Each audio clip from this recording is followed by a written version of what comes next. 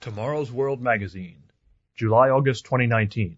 Feature article, A Different Kind of Courage, by Gerald Weston.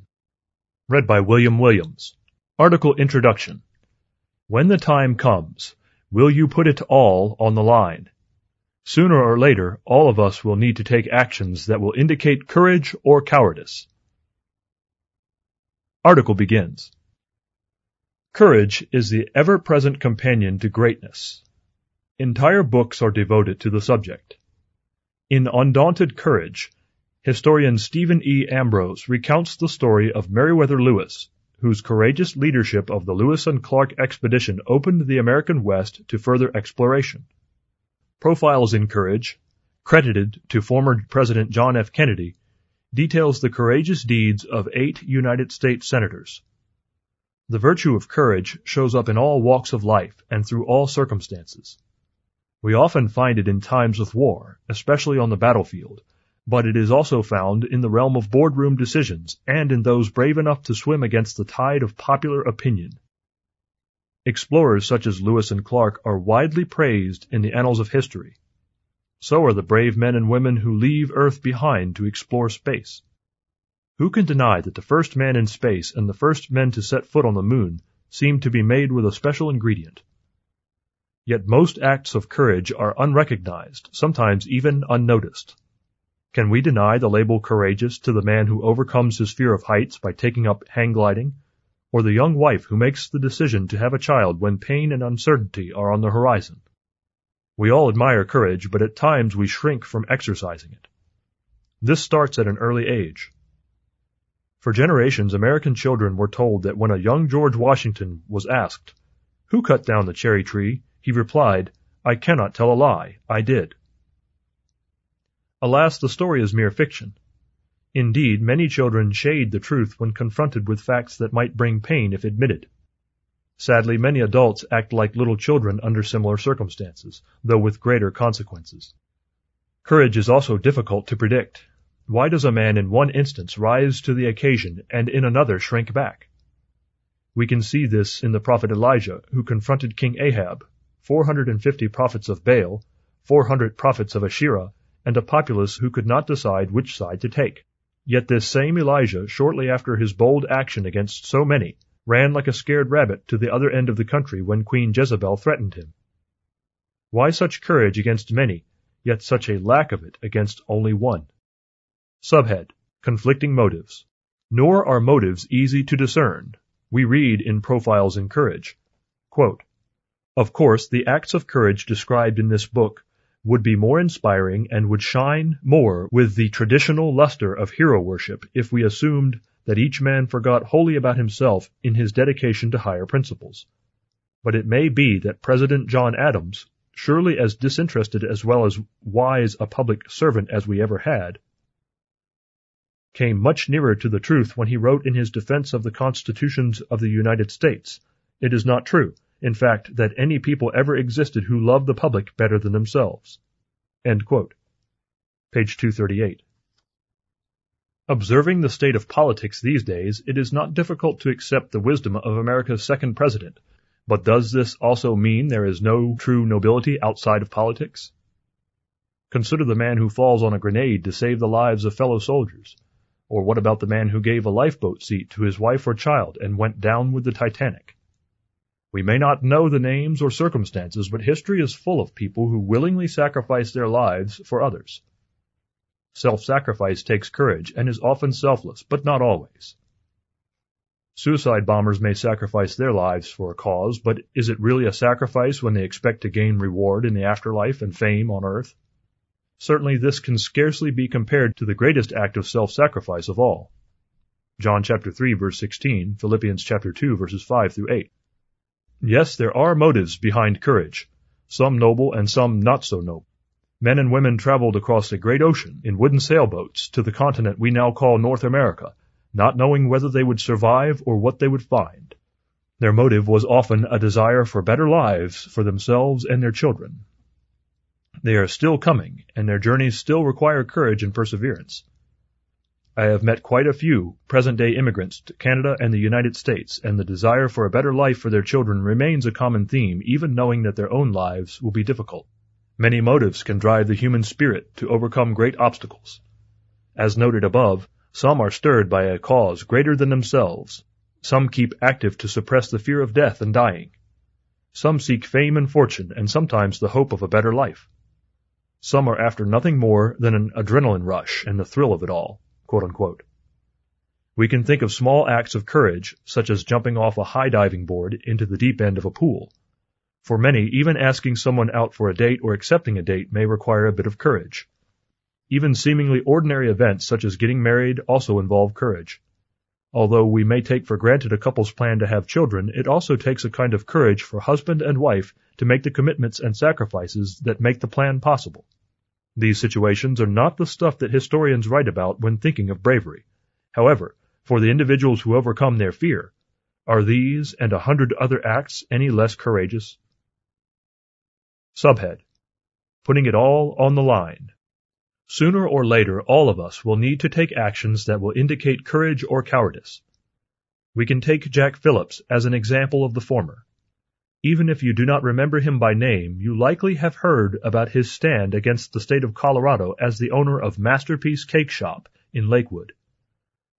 When Phillips refused to decorate a cake to celebrate a same-sex marriage, quote-unquote, he was summoned before the Colorado Civil Rights Commission, where a judgment was made against Phillips in favor of the same-sex couple. He could have caved in, but he chose to appeal the decision. Finally, in June 2018, after 6 years of stress and trauma, the U.S. Supreme Court ruled in Phillips' favor. But that was not the end for Phillips. When he refused to, quote, create a cake designed pink on the inside and blue on the outside as a way to celebrate a gender transition from male to female, end quote, another complaint against him was filed. From the article Masterpiece Cake Shop, Colorado, Settle Legal Battle, coloradopolitics.com, March 5, 2019. What was the result? Quote, less than a month later, the state found probable cause to believe that state law requires Phillips to create the requested gender transition cake, end quote. Courageously, Phillips and a few supporters battled the new charge, considering it no less than bullying and harassment, using the power of the state against a single individual who is willing to take a stand for his convictions of right and wrong. Happily, their courage was rewarded. Quote, Alliance Defending Freedom, a non-profit legal organization that says it defends people based on their religious beliefs, filed a federal lawsuit against the division, the commission, and the Colorado governor and attorney general in August 2018, complaining that the state is on a crusade to crush plaintiff Jack Phillips because its officials despise what he believes and how he practices his faith. End quote. From the same source. It is one thing for a state government with its vast available resources and ability to spend other people's money to sue a mere private citizen. But in the face of a countersuit, those persecuting Phillips also had something to lose. Colorado no doubt had insurance to protect the state against large losses, but court battles can still take a toll. In effect, state regulators decided to call it a draw as both sides dropped their lawsuits. We should be thankful for the courage and determination of Jack Phillips and those like him. He paid a price in lost revenue and tremendous stress on himself and his family due to his sincerely held religious convictions. Thankfully, he is not alone. In Washington state, the Attorney General heard a case involving a Richland florist who refused to participate in a same-sex wedding. Baronelle Stutzman, owner of Arlene's Flowers, was a friend of Robert Ingersoll, a young man she supplied with flower arrangements for important occasions in his life. She was aware of his lifestyle, and he knew of her Christian faith. All was fine until she refused to participate in his wedding to Kurt Fried, which she could not do in good conscience based on her sincerely held religious beliefs. In 2013, the Attorney General brought the weight of the state of Washington down on the 70-plus-year-old grandmother. As the Alliance Defending Freedom wrote in a legal brief to the court, quote, the Attorney General has exhibited the same unequal treatment here as in the Phillips case. After learning about Mrs. Stutzman's religious conflict through media reports, but without any complaint from the individual respondents, the Attorney General contacted Mr. Fried to express his concern, sent a letter threatening to sue Mrs. Stutzman, had his office devise a novel way to bring this lawsuit, employed an admittedly unprecedented use of the CPA to do so, and sued Mrs. Stutzman in her personal capacity, In marked contrast, the Attorney General responded very differently when a media story went viral about the gay owner of Bedlam Coffee in Seattle profanely berating, ejecting, and discriminating against a group of Christian customers in October 2017. End quote. It should be obvious to those with any knowledge of what is going on in our Western nations and in other parts of the globe that anything considered Christian, quote-unquote, is under assault. This is not to say that everything considered Christian truly is Christian, just that anything attached in any way to Jesus Christ, the Bible, or the God of the Bible is considered fair game, quote-unquote. Yet, at the same time, authorities often turn a blind eye to offenses by those who hate anything associated with Christian belief or practice. Subhead: The book is better. Every year around the holiday of Easter, the Cecil B. DeMille movie, The Ten Commandments, is replayed on American television. This nearly 4-hour blockbuster was revolutionary both in length and in scope for its time. Leading man Charlton Heston played Moses. The great stage actor Yul Brynner played Pharaoh. Acting styles change over time, of course, and some of today's younger generation may find it difficult to relate to that earlier style of acting. Sadly, thanks to more recent movies based on biblical characters such as Noah, casual viewers can be excused for thinking the Ten Commandments is no more than fictional entertainment. However, director DeMille did attempt to portray the Israelite Exodus accurately, researching the biblical account, the works of Josephus, and other historical and archaeological sources. Even so, it fell far short of the real events. As we so often hear about books made into movies, the book is better.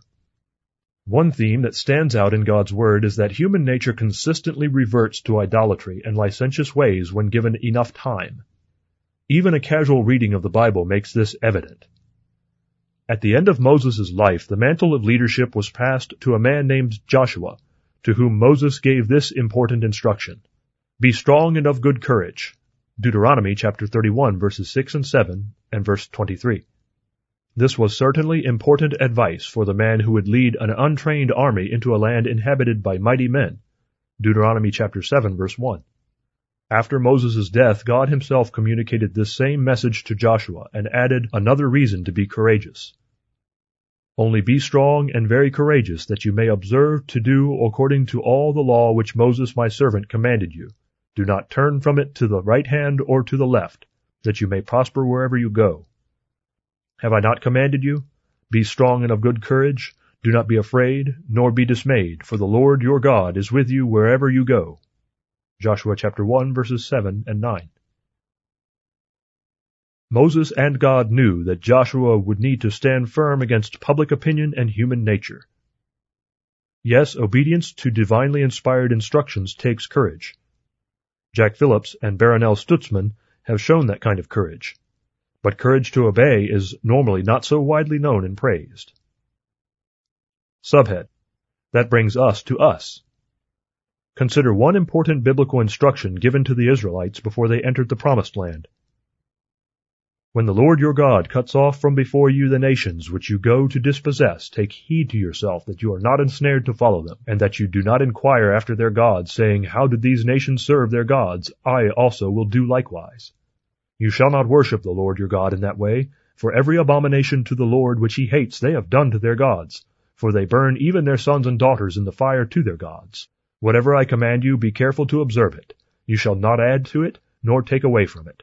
Deuteronomy chapter 12, verses 29 through 32. In the last chapter of the book named after Joshua, we read that Israel served the Lord all the days of Joshua, and all the days of the elders who outlived Joshua, who had known all the works of the Lord which he had done for Israel. Joshua chapter 24, verse 31. But this does not fully reflect the state of the nation, as their obedience was shallow and depended on strong leadership. Joshua chided the Israelites for what he knew they would do. He knew that just as God had blessed them for obedience, so he would bring trouble upon them for disobedience. He warned, When you have transgressed the covenant of the Lord your God, which he commanded you, and have gone and served other gods, and bowed down to them, then the anger of the Lord will burn against you, and you shall perish quickly from the good land which he has given you. Joshua chapter 23, verse 16. How easy it is to look back with imagined superiority on those poor souls who again and again reverted to idolatrous worship. How could they have been so foolish? Yet many of us do the very same thing. Remember that God instructed his people not to worship in the ways the heathen nations around them worshipped. Whatever I command you, be careful to observe it. You shall not add to it nor take away from it. Deuteronomy chapter 12, verse 32. So how is it that the name of a pagan fertility goddess got attached to the day on which people think Jesus was resurrected? How did fertility symbols such as rabbits, eggs, and lilies become part of that celebration? How did December 25th, the day anciently celebrated as the birth of the sun god Mithra, become the day to celebrate Jesus' birth? And what do decorated trees and a host of other heathen customs have to do with the worship of Jesus? It is a fact of history that today's professing Christianity is a far cry from what its founder and his apostles believed and practiced. As we read in the Story of the Christian Church by respected historian Jesse Lyman Hurlbut, quote, the forms and ceremonies of paganism gradually crept into the worship. Some of the old heathen feasts became church festivals with change of name and of worship. About 405 A.D., images of saints and martyrs began to appear in the churches, at first as memorials, then in succession revered, adored, and worshipped. The adoration of the Virgin Mary was substituted for the worship of Venus and Diana. The Lord's Supper became a sacrifice in place of a memorial, and the elder evolved from a preacher into a priest. The church gradually usurped power over the state, and the result was not Christianity, but a more or less corrupt hierarchy controlling the nations of Europe, making the church mainly a political machine. Pages 79 and 80. A countless number of similar quotes can be found from respected sources to show that what most call Christian, quote-unquote, today is little more than paganism dressed in new garb. Why doesn't this trouble people? Doesn't this bring us back to the subject of courage? The Jesus Christ of the Bible is very different from what most people, even most professing Christians, imagine. How many have the courage to accept this warning from the one they call Lord and Savior? If anyone comes to me and does not hate, that is, love to a lesser degree, his father and mother, wife and children, brothers and sisters, yes, and his own life also, he cannot be my disciple. Luke chapter 14, verse 26. In practical terms, each of us must be willing to put Jesus and his teachings above all else in life, which means we must have the courage to swim against the tide of popular traditions. How many understand the heathen origin of many religious practices, but because of family, friends, and job, refuse to change lest they be seen as strange and odd? Stand up to the states of Colorado or Washington? Perhaps, but stand up to family and friends? Well, that could be harder. The Christianity that Jesus taught requires a kind of courage that is in rare supply today. It takes courage to withstand the conflicts that arise when we take a stand for truth. As Jesus warned us, do not think that I came to bring peace on earth. I did not come to bring peace but a sword. For I have come to set a man against his father, a daughter against her mother, and a daughter-in-law against her mother-in-law. And a man's enemies will be those of his own household. He who loves father or mother more than me is not worthy of me, and he who loves son or daughter more than me is not worthy of me. Matthew chapter 10, verses 34 through 37. You have most certainly heard the question, are you a man or a mouse? Too often the answer comes back, pass the cheese. So what will it be for you? Cheddar, Gouda, or courage? May we suggest the booklet Restoring Original Christianity. The Christianity of Jesus is very different from the religion that claims his name today. Learn why. Request this free printed booklet from the regional office nearest you or order at tomorrowsworld.org.